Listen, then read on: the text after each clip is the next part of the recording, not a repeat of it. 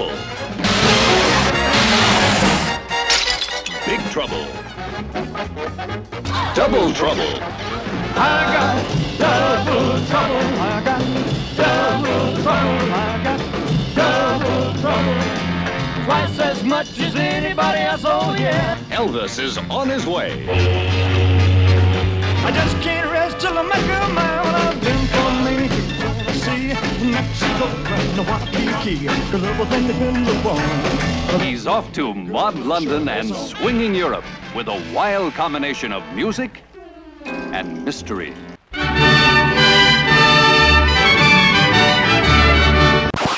It's Elvis barreling and belting out that wild Presley beat. This is It Happened One Year, a look back at the events big and small, famed and forgotten from 1967. Aloha, listeners. Welcome to the show. We're doing it again! Here we are. Aloha, listeners. That could work. Well, because of the topic of today, which... There's some swinging beach business. Well, I feel like Elvis is connected to Hawaii in some ways, even though we're not talking about that at all. Was that not a good connection to make? All of these movies, I think, take place on the beach a little bit. Isn't that right? Yeah. But, not to get too far ahead of ourselves. We haven't done any of the small talk. Oh, I'm sorry. There was no chatty. You just jumped right to Elvis. Well, because that was my opener. It was related to our topic. Yeah. That was good. Yeah. No, I wasn't wrong. Thank you. We are doing it again. It happened one year, 1967. 67. Still feels weird coming out of the mouth. Sure does. Right? That's what she said. Oh my God. It's just going to take a little time. It's going to take a little getting used to, and we're still working it out, but I feel good. I feel good about the direction this has gone. Yep. Thus far, strong. What I think was probably one of our better early episodes was, and the listens, I guess, will bear this out, is the episode Threesies, where we talked about Jim Carrey's 3 big movies in 1994, and also things that Michael Crichton did and Tim Allen. Yeah. But if we were to roll this back, the Threesies of 1967, if you will, good connection. The Elvis Presleysies. Threesies. Elvis, now a good decade into his film career, decided to dump 3 movies into 1967. Yeah. Which gave us a lot of things to do, given that we were still, half in a pandemic.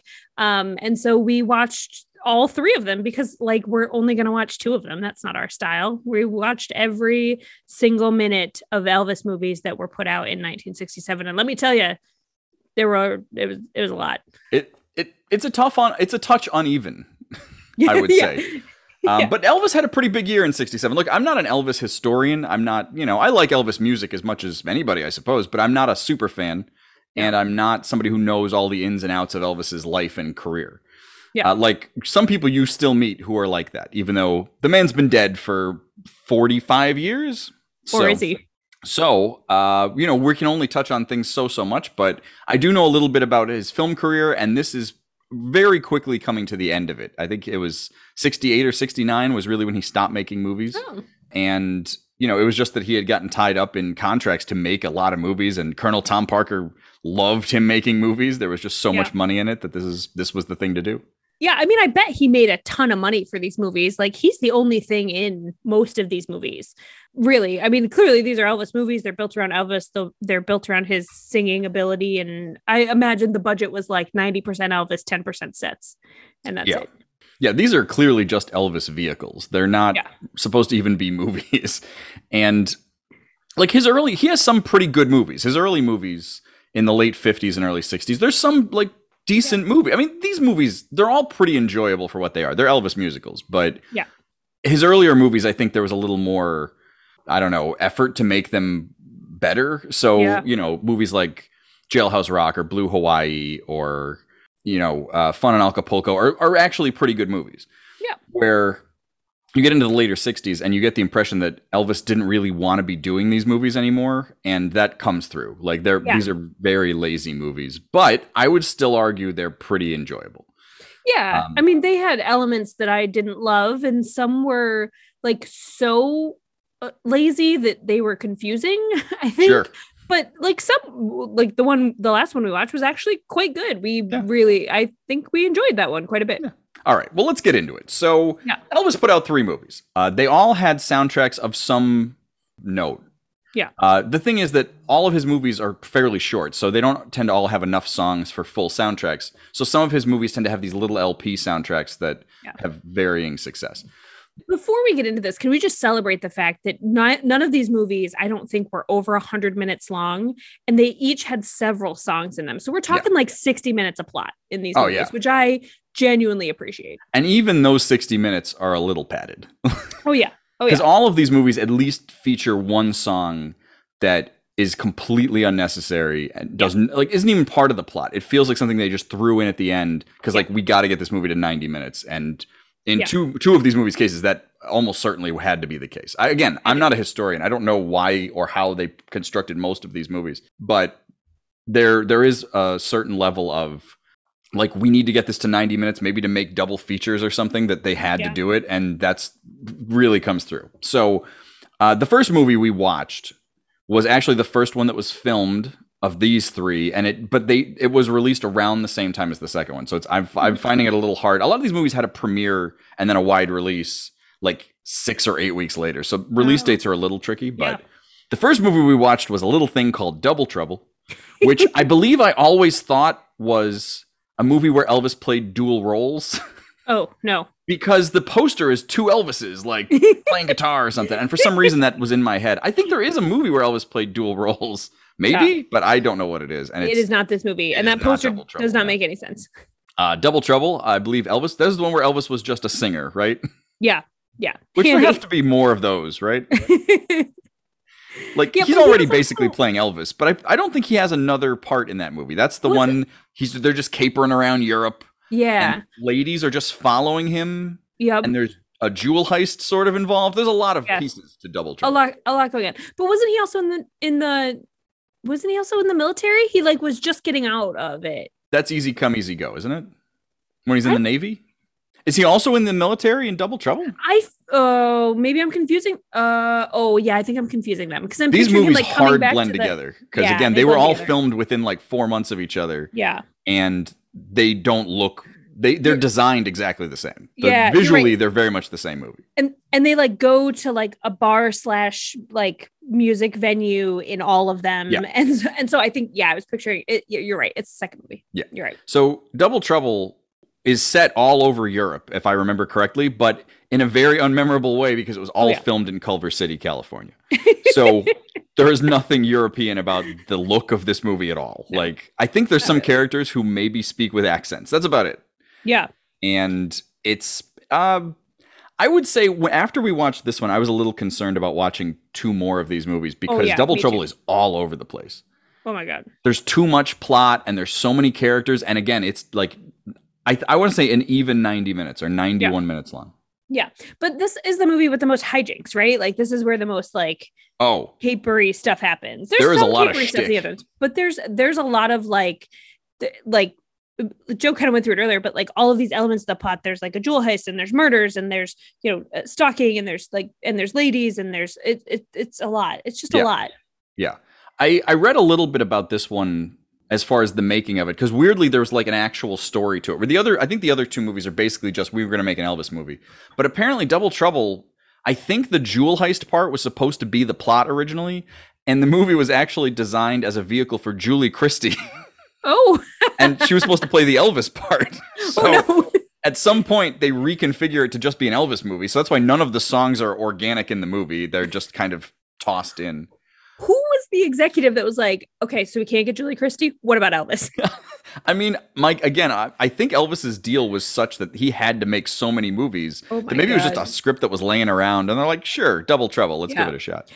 I feel like we should summarize the plot. Can you summarize the plot of this movie? I could try. I mean, again, if I remember correctly, the Elvis part of the plot is that he's just going around on a tour sort of, but not in a, he's playing these little venues and there's these 2 women who are sort of following him. And the one girl is underage, which they make very clear. And Elvis is basically waiting till she's 18 at the end of the movie.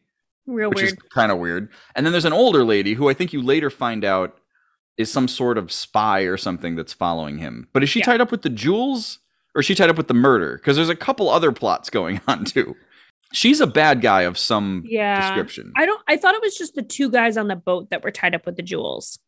I think that's true. So the other confusing part is there's an early scene where they're on this boat, and there's these two yucksters who have like jewels, and they sew them into Elvis's luggage. Like And then lose track of him. So then they're just following him for the rest of the movie, and hijinks ensue. There's just gunfights and nonsense, and which nobody takes very seriously because it's an Elvis movie. Yeah. In the middle of that, though, there is this other woman, and then there's like that other trench coat guy, Yeah. who I think turns out to be like with Scotland Yard or something. Like, Still not totally clear what his part of the plot was. but at the end, he seems to be a good guy, even though he does nefarious things through the course of the plot. He follows Elvis. I don't the want it to whole sound time. like we weren't prepared. We watched this movie a week ago, and for some reason, Double Trouble's real hard to keep in the head because it's so confusing as you're watching it, because it's also broken up with like 8 musical numbers of just Elvis singing like Long-Legged Girl with a Short Dress On that has nothing to do with anything. Yeah. So that's confusing. And then but I think the young girl that he's like actually interested in, Yep. she is also sort of associated with Michael Murphy, the actor Michael Murphy, who turns up on the boat. And he seems at first just to be like an American tourist or something who's like chatty with her. But then he like tries to rape her or something. But he has nothing to do with any of the other plots. He's just think so. that. And then him and Elvis have a great fight next to a well that is Michael Murphy's end. Yeah. Not to spoil Double Trouble for you, but it's crazy. Like, You've had a long time to watch it. yeah, I mean, come on, 55 years. But so this was Michael Murphy's first movie. Michael Murphy, who's gone on to have a good film career. I love Michael Murphy. He's in all these Robert Altman movies, and he was in Batman Returns, and he was Tanner on the TV show Tanner. So like, he's had a great career. But in this movie, he is just smarmy guy who gets his ass kicked by Elvis and then gets like thrown down a well and dies. Yeah. And literally no character cares that this happens. No one cares. It's never mentioned again. No, because the cops do sort of chase Elvis down at one point because he does get arrested, but it's not for anything related to Michael Murphy, right? No, I think it's for kidnapping the girl. Right. Because like her father or someone has put the cops on the trail of this, even though it's just that she's following Elvis, not that he kidnapped her. And this is why, like, it's not that we're not prepared. It's a very difficult movie to describe or follow. Because again, it's 90 minutes long, and at least 25 minutes of those are songs. So there's not a lot of plot. Like, there's not a lot of time for the plot, and there's a ton of stuff that happens and happens all very quickly. It feels like a writer's room, like, started like postcarding ideas on a board. You know how you see that in writer's room sometimes, or just all these ideas for different episodes or whatever. And at the end of their session, they just had like 5 or 6 left over, and they just lined them up and made that movie. And that's what Double Trouble is. Yeah, like, I'd be curious. I know jewelry. I know mobsters. I know a guy down a well. Yeah. Like I think they just needed a scene where Elvis fought somebody. He also, I believe, fights at the end. Yeah. He has another fisticuffs with somebody.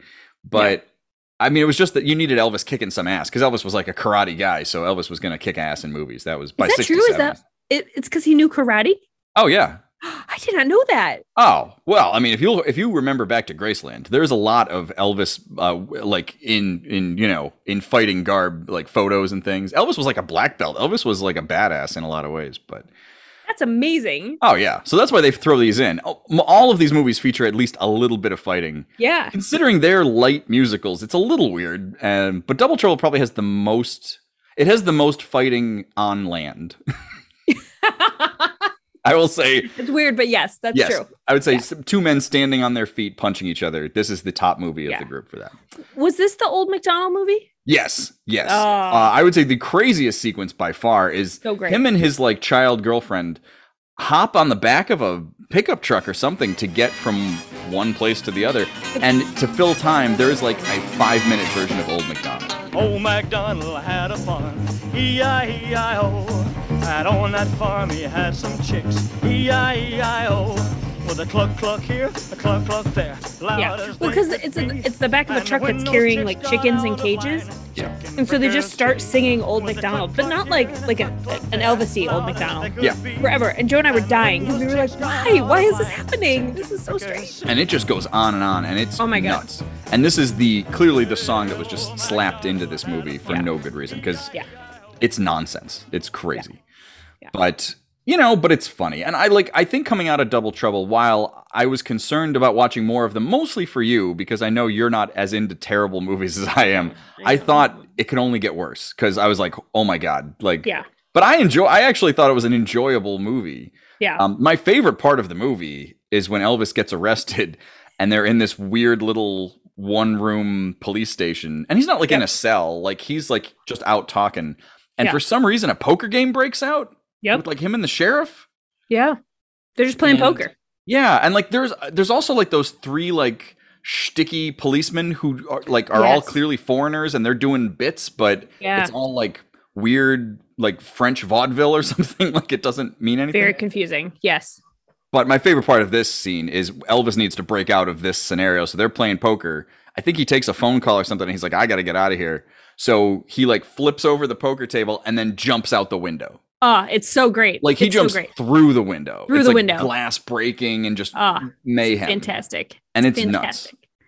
Double Trouble. I think Double Trouble was actually my least favorite, but it's because the plot was so confusing and weird, and things would happen and you wouldn't understand why someone was doing something. I don't like that in movies. I want to know why. What are you doing and why are you doing it? I feel like that's an important thing to know. I want to know whose butt it is and why it's farting. Welcome to Costco. I love you. Perfect. Thank you. I would agree. I think Double Trouble was also, of these three movies, was my least favorite of these movies. But I did enjoy this movie and enjoyed the other two as well. Yeah. So Joe and I discussed prior to this episode, but did not decide. So I'm going to make the call now. How many gyrating hips would you give this movie? Ooh, out of how many? 1 to 5 gyrating hips. Ooh, maybe 2 gyrating hips and maybe 1 sideburn. Okay. Yeah. I actually agree. It feels like a little bit more than 2 gyrating hips. I might throw in a pair of purple sunglasses. Nice. Yeah. TCB. Step right up to the love machine. Elvis learning all about the barefoot longhairs at a freakout that's out of sight. What's going on? Some kind of new group therapy? What are you protesting? Well, if you don't know, I'm certainly not going to tell you. Elvis under Navy orders taking the wetsuit route to locate and deactivate wild magnetic mines on the loose. And finding sunken treasure at the bottom of the sea, where the action is. So I would say, for all of the faults with Double Trouble, one thing that it's not necessarily is an overly sexist movie. Would you agree? I mean, there's a little bit in every Elvis movie where, because the women are just kind of there to be pretty, and the way they talk about women is not great. But no, I mean, Double Trouble, not particularly sexist, other than the statutory rape component of it. Right. I mean, it's inappropriate to be sure, but it's not overly sexist. Now, on the other hand, the second movie that came out, I believe, a little before Double Trouble, but they both came out very close together. Easy Come, Easy Go. The release date I have is March 22nd, 1967. Deeply offensive. Can you explain the plot of Easy Come, Easy Go? We watched this movie yesterday. Okay, to be fair, I was very tired when we watched it. But that's true. Just basically what the plot of the movie is, so not Elvis the whole movie. He's in the Navy. He comes back from the Navy. And basically he gets some, you can fill in the blanks that I'm going to miss here, but he gets some info that there might be treasure in a sunken boat.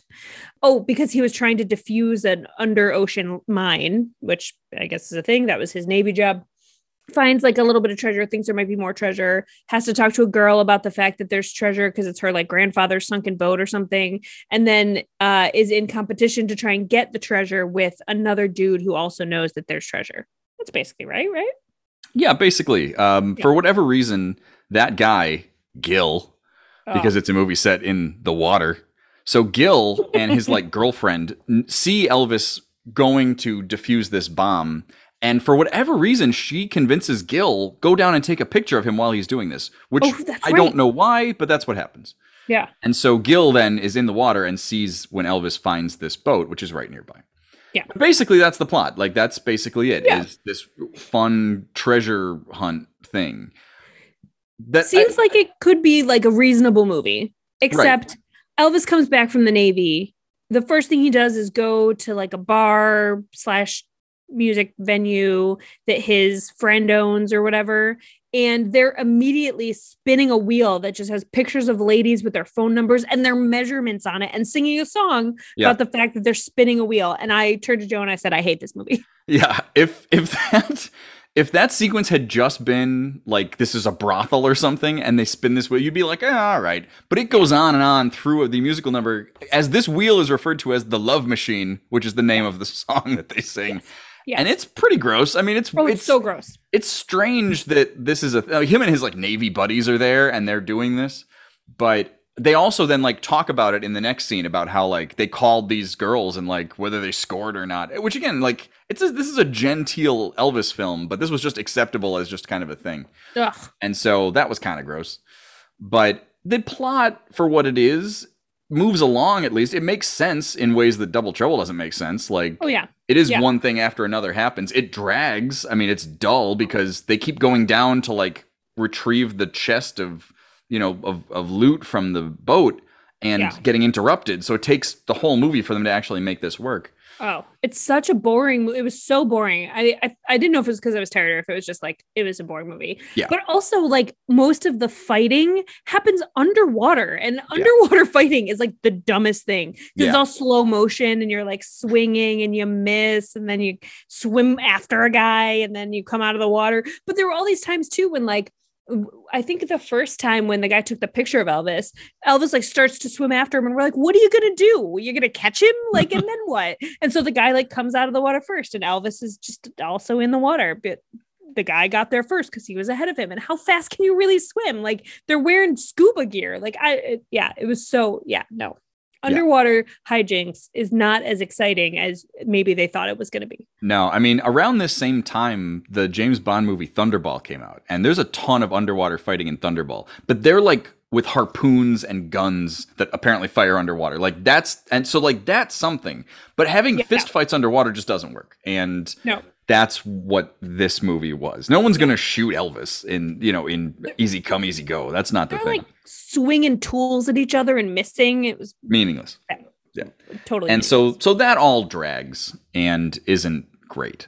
Yeah. And then if you think about the random songs, the random song in this movie is when he goes to the yoga class.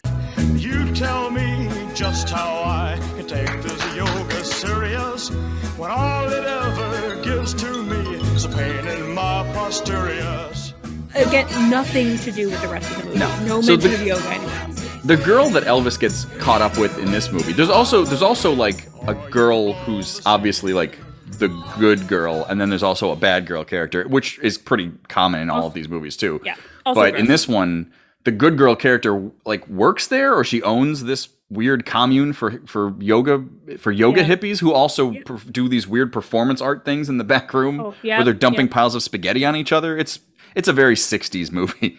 Yeah. But with Elvis, who's a very straight-laced army man character, and in real life, I suppose, is also sort of that way. Yeah. But that's why they end up at this weird yoga studio, which has this extended song, which I believe was called Yoga Is As Yoga Does. And Elsa Lanchester is in this movie, who was a big movie. I mean, she was the Bride of Frankenstein. She was a big movie star. She was nominated for Oscars. And she plays the yoga instructor. Now, while she's older, I mean, this is, again, she was the Bride of Frankenstein in 1932 or something. So, like, this is well down the road. But what she's even doing in this movie, I don't know, because she's in it for 5 minutes. Yeah.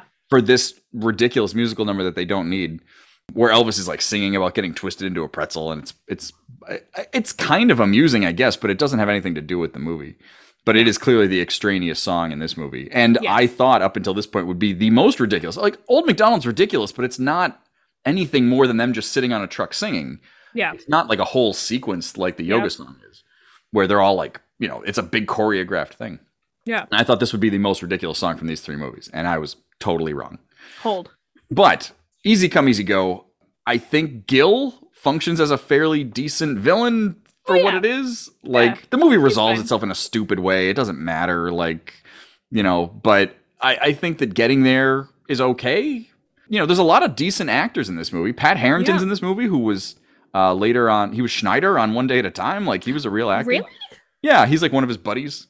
I did not recognize him. Yeah, Pat Priest is in this movie, who was on The Munsters. So, like, there were people in this movie. Who was he on The Munsters? Pat Priest is the daughter. Marilyn? Oh. The one who looks normal? Yeah. She was like the bad girl character. She was the villain girl. She was Gil's girlfriend. I didn't realize that. Yeah. So, I mean, Pat Harrington, this is well before One Day at a Time, so he didn't have the mustache or anything, so that's why he probably wouldn't know to be that recognizable. But no, I didn't. And I don't think we talked about either of those things. Those are both news to me. I was just trying to keep you awake. Like, I was just trying to keep you, like, I didn't want to pummel you with information as we're watching Easy Come, Easy Go. It's fair. No, I struggled with this movie, even though I think I liked Double Trouble least. This movie was just boring. Like, it wasn't bad. It was just boring. Yeah. It's slow. It's a slower movie. Double Trouble, even though it doesn't make sense, it rips along. Like, there's a lot of action and punching, and Easy Come, Easy Go isn't really that. He's trying to, like, there's so much of the movie that's tied up with getting the scuba gear. Yeah. They have to keep renting it, and then it gets stolen, and then they have to steal it back. Yeah. And it's dumb. Like, it's boring. Like, that's not a fun plot, No. But I think it really was like trying to get to that ending. They couldn't find the treasure earlier. They have to get it at the end. And they introduce it at the beginning. So, like, it's the whole movie, Yeah. Like, it's just getting the treasure. And then there's like Elvis being tricksy with the girl. Like, oh, she doesn't know I'm hunting for treasure. And then she does. And, but she's mad, but she's okay. Like, it's yeah. There's a lot of stuff that happens off screen. Like, she is not cool with them going to get this sunken treasure at all. Yeah. And then Elvis's buddy is like, I'll talk to her. So in the next scene, she's totally on board, and they never show that conversation. No. It's just, okay, well, forget it. I think that's a common thing in these movies. Like, if there's something that's difficult to resolve, they'll just be like, we'll resolve it. And then they resolve it off screen, and they're like, it's resolved. It's fine. We don't need to waste any time. This isn't what anybody's here for. They're here to see Elvis, sing a song and probably punch a guy. And he punches Gil underwater a bunch of times. Yep, sure does. Does he do any on-land fighting in this movie? They fight in that studio, right? Or do they keep just locking each other in this? I think they fight a little bit in that studio. Maybe, yeah.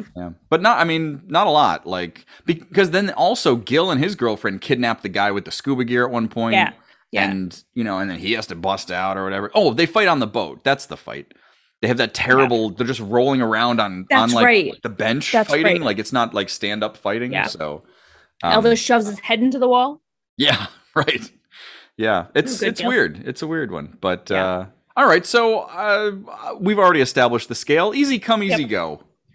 What is it we're doing? Hip gyrations? Hip gyrations with additions as necessary. Sure, yeah. So, okay, I gave the last movie 2 hip gyrations, a sideburn, and some sunglasses. Yeah. I would probably give this movie also 2 hip gyrations, but throw in a rhinestone jumpsuit and a peanut butter and banana sandwich. So, like a bit more robust. A little bit more, yeah. Yeah. Yeah, I wouldn't go so far as 3 hip gyrations. That's too much for easy come, easy go. Yeah. But I would say, 2, maybe you throw in some blue suede shoes. Ooh, nice. All apologies to Carl Perkins. And then, maybe that great big gun that Elvis had. So did you rate it higher than I did? I think you did. That great big gun is worth some. Yeah, right. Yeah. Again, having been to Graceland, which is a tourist trap nightmare, but it was fun. Also anybody who says that's not fun is ridiculous. That's a fun place. Agree. There is so much just bizarre stuff. I mean, the Graceland Museum, I don't think is anything all that special. No. Like, it's really big, but it's mostly just costumes and a weird warehouse that shows movies and, a gift shop. And you can see his planes and cars and things. But you go to the house is cool. The house is so cool. Yeah. And so, like, there's like that, isn't like the couch like 20 feet long? And there's all of his white guns. Leather couch. Yeah. Yeah. So many guns. Yeah. The jungle room. Yeah, the jungle room, right. Oh. So that's all very fun. And this is where I believe I saw Elvis's giant guns. So that's where I would position Easy Come, Easy Go. Yeah, I would agree. I think you rated it a little higher than I did, but that feels right. Very close. You just said the magic word. Clam bake? Yeah. Hey, clam bake, don't have clam bake. It's Elvis cooking up a storm of entertainment in Clam Bake. Elvis throws the wildest beach party since they invented the bikini and the beat. So, I would say, of the movies from 67, I don't know that Double Trouble or Easy Come Easy Go is that well known a movie outside of Elvis fans. I don't think either of those are like famous Elvis movies. Yeah. As I understand it, like Elvis again made a lot of movies in a very short period of time, so a lot of his movies are just going to get swept under the rug. Weirdly, the one that does get talked about a lot is Clam Bake, because I think Clam Bake was such a box office disaster, and it comes almost right at the end of Elvis's acting career. Yeah. I think a lot of people credit it with like, this is what really got him out of making movies and back to doing music again. Even though I don't know that the rest of Elvis's career is really anything all that special. Live, as a live performer, I suppose it is, but he wasn't putting out hits. His music is very dated by the time you get to 1968, you know? Yeah. But Clam Bake was the third of these movies, which came out in December. I think the premiere is in October, but I've got December 4th as the wide release. And we watched Clam Bake today, and I don't understand this being significantly below the other two movies. No, in all respects, critically and box office, this is the lowest like rated version of Elvis in 67. Clam Bake was awesome. Clam Bake was by far the best of these movies. I really enjoyed it. It's the most enjoyable movie for sure. And it's so I don't understand fun. how anybody would watch Double Trouble and then watch Clam Bake and be like, "Oh, Clam Bake sucks." Like I don't get that. No, Clam Bake was fantastic. Comparatively speaking. Comparatively speaking. But I feel like I really enjoyed Clam Bake. It was some laughing with it, some laughing at it, but either way, very enjoyable. Like, I don't know, it moved more than the other movies. It made more sense than the other movies. It seemed like, I mean, the starting premise didn't make any sense at all. And I was mad at it in the first 15 minutes. But once you like suspended disbelief about the plot, then you could really get behind it, I think. Yeah, so let's get into it real quick, just because the plot it's strange to start. Yes. It's an idea for a movie, but not a well executed idea. And then the rest of the movie goes from that point. So if you don't buy the beginning, I guess you could then be like, this movie just is awful. But you just have to. I didn't find it like so offensive. But anyway, so Elvis is this rich oil baron's son. Yep. And he pulls in. He's left home or his job with the oil company. Pulls into a gas station and meets this guy who is just riding a motorcycle. And this is just a regular dude, not a rich guy, just a regular guy. Yep. And they somehow concoct a scheme where they're going to switch their identities to go to this hotel in Florida. Yep. But they don't really talk about it. There's a song, but they don't really like break it down. Like, let's do this and blah, blah, blah. It's just sort of like, this is what we're going to do. And so by the time they get to the hotel, they have now switched clothes and vehicles and identities. Yes. And that is a pretty crazy way to start a movie with no it's like Strangers on a Train if you just never saw them on the train and all of a sudden they're trying to kill each other's families. It's weird. And then the movie goes from that point. Yeah. Joe and I were a little bit like, wait, what just happened? Because they talk at the gas station. They're like, oh, I would like your life. I would like your life. And like, oh, we should hang out sometime. And then they're singing a song about how they kind of about how they want each other's lives. And then they arrive at the hotel and they are the other person. It doesn't make any sense at all. You're like, what? How did they exchange money? Did they change their IDs? Like what? How? It's so confusing. Yeah, it's almost like a Twilight Zone episode. Like it's just like it's almost like it just happens. Like, you know, and that's where the movie starts from. And so I guess I can see that. Like if you can't buy into that conceit at all right from the beginning, then I guess you would just write off the rest of the movie. Because again, it's an Elvis movie. There's nothing high end happening from that point on. But I do feel that like it creates just enough tension that the rest of the movie still works. Where comparatively speaking, Easy Come Easy Go, there is no tension. That he finds the treasure at the beginning, and it's just when are we going to get the treasure? There's not a question whether it's going to happen or anything. Right. In this movie, they were lying to everyone through the whole movie, and then you know, they have to unravel that by the end of the movie. And I think that does, and then like, there's other stuff going on, but I think that creates just enough interesting tension that the movie moves along. I do think what's interesting about this, though, is I don't actually think there's much tension about it until the end. Like, there's never an even illusion that they're going to get found out. Like, they are just the other people until the very end when people that they know show up at the hotel who can identify the issue. So it's like I actually didn't think there was a lot of tension about that. And then once like his dad shows up, then they're just found out. Like, well, I mean, it has sitcom tension. I wouldn't say this is great literary tension, but he is kind of interested in this girl who Shelley Fabares plays. And so, you know, sooner or later, he has to tell her the truth. And that's, I think, always that interesting when you're in a relationship story in a movie or a TV show where someone is just straight lying to the other person. You know, they have to tell them. Otherwise, the relationship will fail. It's very standard. This is a very simple plot device, but it at least exists to create something. Because otherwise, she's also kind of a self-proclaimed gold digger in a lot of ways. She's just there to meet some rich guy. She's not anybody. And so she kind of latches on to Bill Bixby, who's like the smarmy 80s type villain, who's just a rich guy with like a sort of blondish head of hair. And she latches on to him.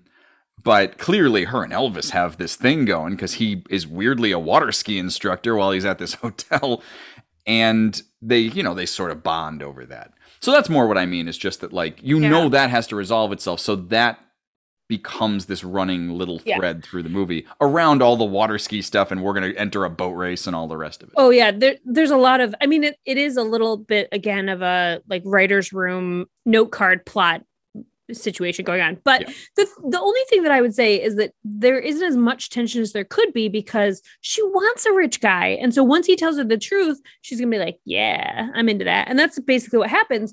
But he, like, his whole idea is I want to find someone who loves me for me and not for my money. And he does. Although, like, you know that he's interested in her. She expresses very little interest in him through the movie until the end when she agrees to marry him. It's very, but that happens before she finds out that he's rich. It does. I think that it still works as a nice ending. Yes. Once they have to switch back because the greatest character in the film shows up. Up until this point, like, Elvis is fine. His buddy that he switches with is Will Hutchins, who had a nice TV career around this time. He was in Sugarfoot, but I don't think he had a big career. He did another Elvis movie too, but so I guess they might have had a thing. But he's fine. Shelley Fabares is fine. Bill Bixby's fine. Yep. When Elvis's character's dad shows up, I would say this is when the movie really hits its stride. Like, he's in the movie before this. Like, there's phone calls, and he's just this dude with a mustache who talks crazy, who has this like crazy Southern accent. And you can't understand half of what he says. Oh, it's so great. He's got this handlebar mustache that is like really, it's got the curls at the end, like the whole shebang. And he like talks, and it just sounds like syllables strung together. Yeah, it's wild. He's just and. And then Elvis acts like he understands him. You're damn right, Paul. But this character is played by James Gregory, who I knew I recognized but couldn't remember from what. And it's because he's on like 70 episodes of Barney Miller, which I recently watched a ton of Barney Miller. But he played like the old captain or something on Barney Miller. He's an old man by the time they make that show. But he... like, his scenes are crazy. He just garbles and whatever. But at the end, the climax of the movie is this boat race, which kind of is just jammed in for something to do. Like, Elvis has to fix up this boat that he gets from some guy. Oh, but wait, can we just say, like, his dad owns this company that Elvis was like, I don't deserve to be a vice president of this company just because I'm your son. Like, that was the whole premise of the start of the movie. And they had made this product that was called like geoxyethylene petroleum something. It had some scientific sounding name, but of course what that shortens to is goop. Yeah. And that Elvis, like, the company abandoned it, but Elvis and his friend that he traded places with, neither of whom have ever mentioned that they were scientists, perfected goop because originally it would dissolve in water, but they perfected it so it didn't, so that he could put it on the boat so that he could race in the boat race, because the boat that he had raced in the last boat race and exploded because it couldn't take the water like speed or whatever. Amazing plot, just amazing plot. And the songs in this movie, I mean, some of them are like old songs. Like they do "You Don't Know Me," which was an old song that was covered. You know, Ray Charles did it and everybody did it. That's in this movie. But there are some songs that are clearly just the plot of this movie, which this is the only real musical in that respect of any of these movies. And there's a song just called Goop. Oh, there's just a song about the Goop. It's so great. And he like says, Geoxyphosphate, it's called Goop. And it's amazing. It's amazing. During a wonderful sequence where his buddy has like wrangled up 6 girls in bikinis to come help him make this boat when none of them do anything. He's like, we're going to make an assembly line. And then they just throw things at each other for like 5 minutes. Like, yes. Wild. They like rub what you think is goop on the boat, and then they like lay on it, which you shouldn't do if you just rub the goop on. It's got a set, I'm sure. And then at the end of the song, Elvis lines the ladies up in the line and kisses all of them, even though he just sang a song about being in love with the other girl. Yeah, Shelley Fabares. Yeah, who was not there. Yeah, again, it's a pretty sexist movie in a lot of ways. Oh yeah. You know, probably not quite to the level of Easy Come Easy Go, but it's not, you know. There's a lot of butts and there's a lot of just gyrations. But the point was, during the finale with the race, the race is nothing. It's just stock footage of a race or something. It's stunt doubles racing, and then him and Bill Bixby are battling on green screens. Like, it doesn't matter.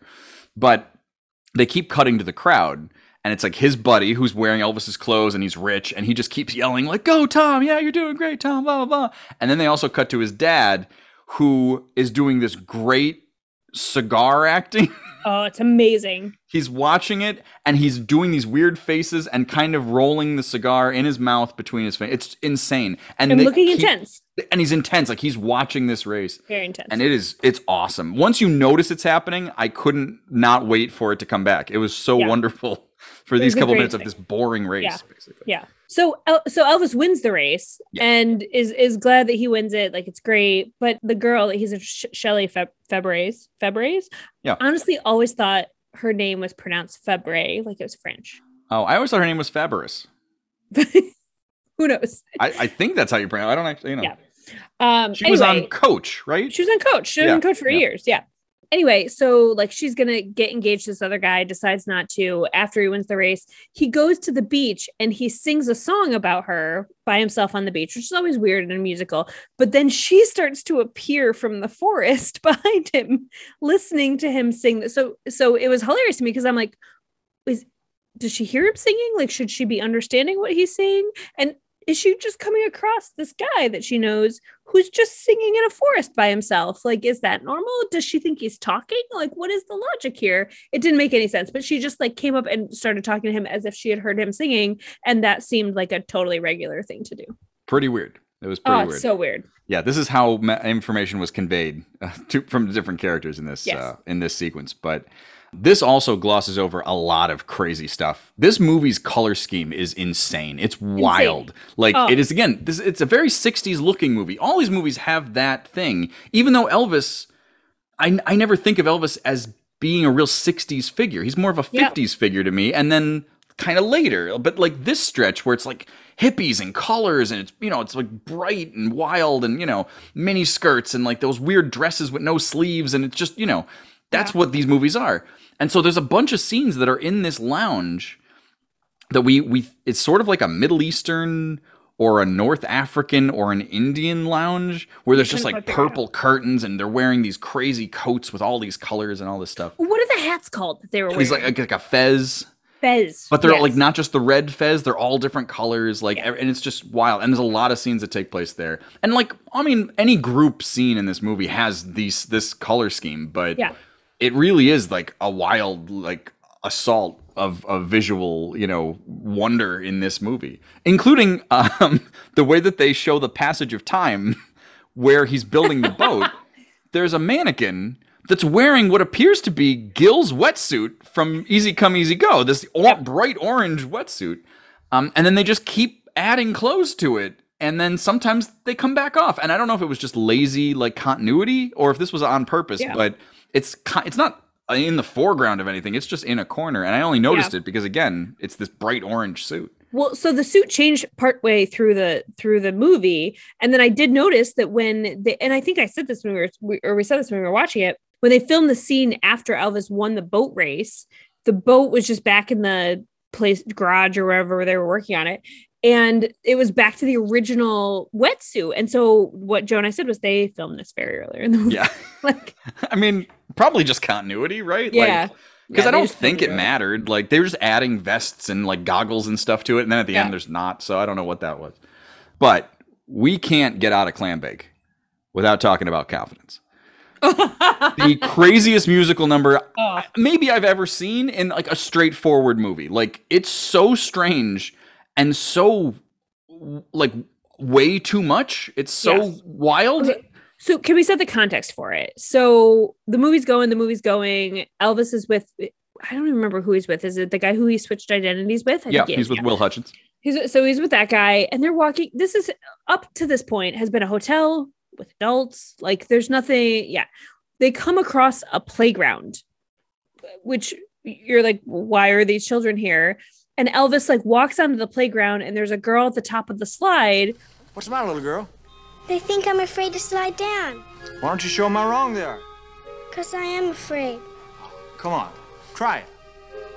No, I'll stand right here and catch you. I can't. You'd be surprised what you can do if you only try. There aren't parents, there aren't children in the movie. There's no reference to a school. There's no like indication before this moment that there would be a playground anywhere nearby. And all of a sudden, Elvis and his friend are on a playground singing songs about confidence with the children. It's very strange. Yeah. And like, it's some of them singing, and then it's just other stuff happening. Like, it's just like, yes, I want to say there parts of the tune are like London Bridge or something. Like, there's little like snippets of other songs, and then just sort of doing these weird dances around the different like apparatuses, and it's just bizarre. Like, it's this, and again, this is the added song that makes no sense in the movie, but this one is way crazier than the other ones. And it goes on what feels like forever. Yeah. Like, it does feel like it, like, why, and it relates to nothing. Like, it's so deeply, like, at least Old MacDonald, they were going somewhere, right? But like, it so deeply relates to absolutely nothing in the movie. Yeah. At least in the yoga song, he was meeting the girl there. Like, and so all that happens is like Shelley Fabris and her fancy money date, like, they walk by and they see them, but they don't really interact with them that I recall. Like, they're just like, oh, hey, they're singing this song with these kids and he's good with kids, but they never talk about it. It's not like kids is something that like brought them together and wanting to have kids. Like, that's not a conversation they ever have. Like, if for some reason at the end of the movie he won the boat race because of the girl who wouldn't slide down the slide, that's something. It's dumb, but it's something. Yeah. But instead, this is just this crazy thing that just happens, and the song and the Confidence song is terrible. I think we can so bad. agree. Just like, I mean, all of these songs are not exactly the greatest Elvis songs. They're all okay. Clambake's a pretty fun song. Double Trouble's a pretty fun song. Yeah. But Confidence is actually a strangely written, kind of bad song. Yeah. And they spell confidence twice, or 2 or 3 times in the song. Yeah. Like, I don't know. I don't get it. And it's just, it's weird and wonderful, but weird. It's so weird. And what you might realize is if your confidence is a pretty long word. So like, you might think it might just be letters, but it's a C and an O and an N and an F and an I and a D. And then they got tired and they're like, end and ends. Like, they just stop at some point. Yeah. And it doesn't make any sense when they stop, but they just do. And they're like, and the rest of the word. Yeah. Yeah. So it's random. odd. I mean, I think any song where you're really spelling a lot of stuff is hard. Like, what's that one song that Life Goes On, where they spell it, but they spell it quick? Lifegoeson. Yeah. I remember my friend Buddy had that song with his band, and it was just called Suck My Dick, and they spell it, and it's just really funny. Like, it just works. SUCKMYDICK, Suck My Dick. It was a funny song. That's a shout out to Buddy's old band. The Moths of Instruction. That was what they were called. Oh, that's a good name. It's a bad idea. Yeah, because like, you can spell it fast. Like, I feel like that works. Like, that Life Goes On, it's like LFEGOESON. Like, it sort of has a rhythm to it. But this is, you're like, oh my god, are they going to spell this whole freaking song? Like, Jesus. And they sure do. Yeah. But all that being said, Clambake, a way more fun movie than either of the other movies. I wouldn't force anyone to watch Easy Come Easy Go again. It's a boring movie. Double Trouble's crazy. So like, I think that's probably the worst movie and my least favorite of these movies. It would almost be like to show people like, look at this, like Double Trouble is wild, you know?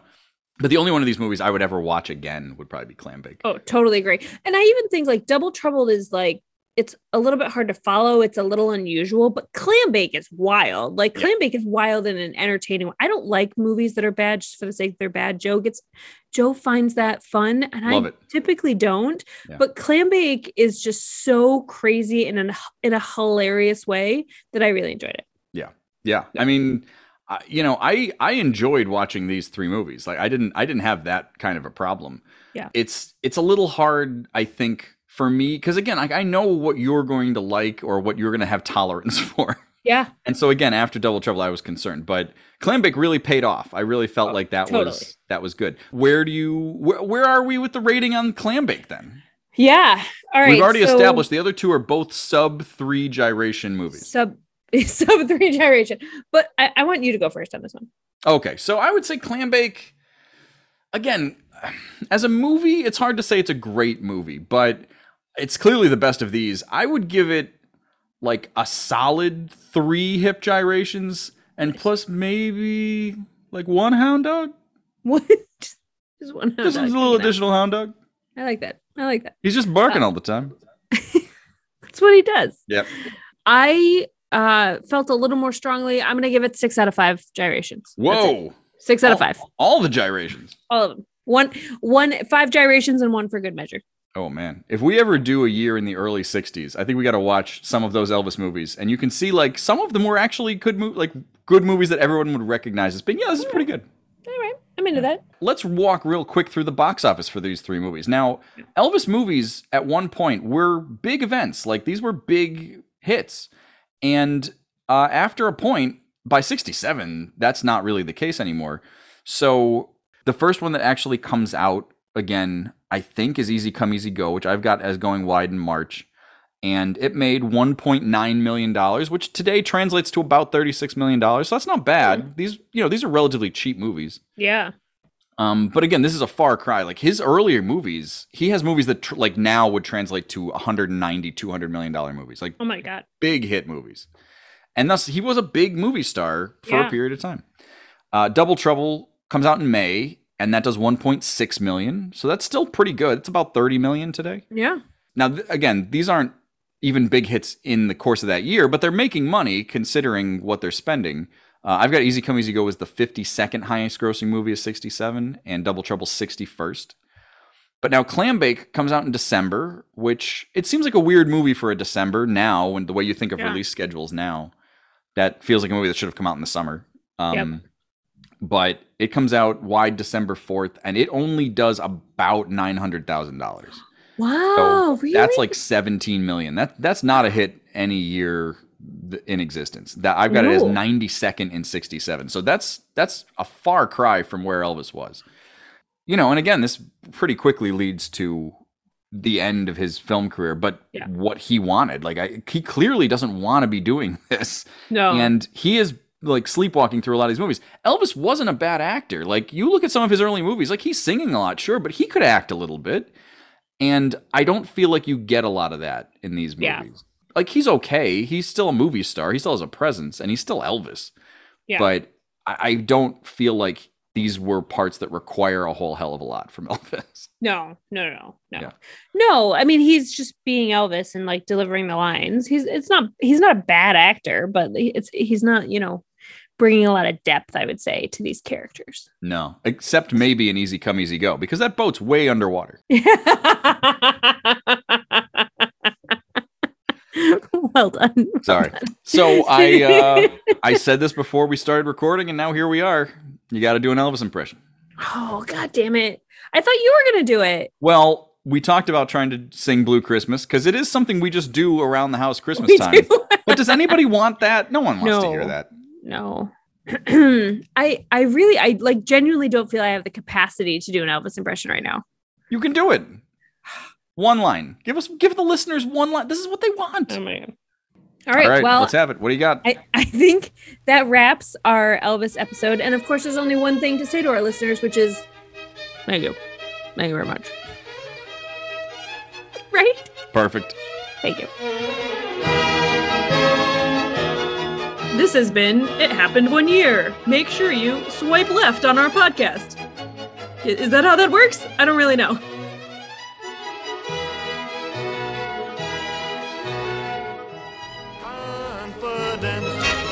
With a C and an O and an N and an F and an I and a D and an S. Elvis has left the building.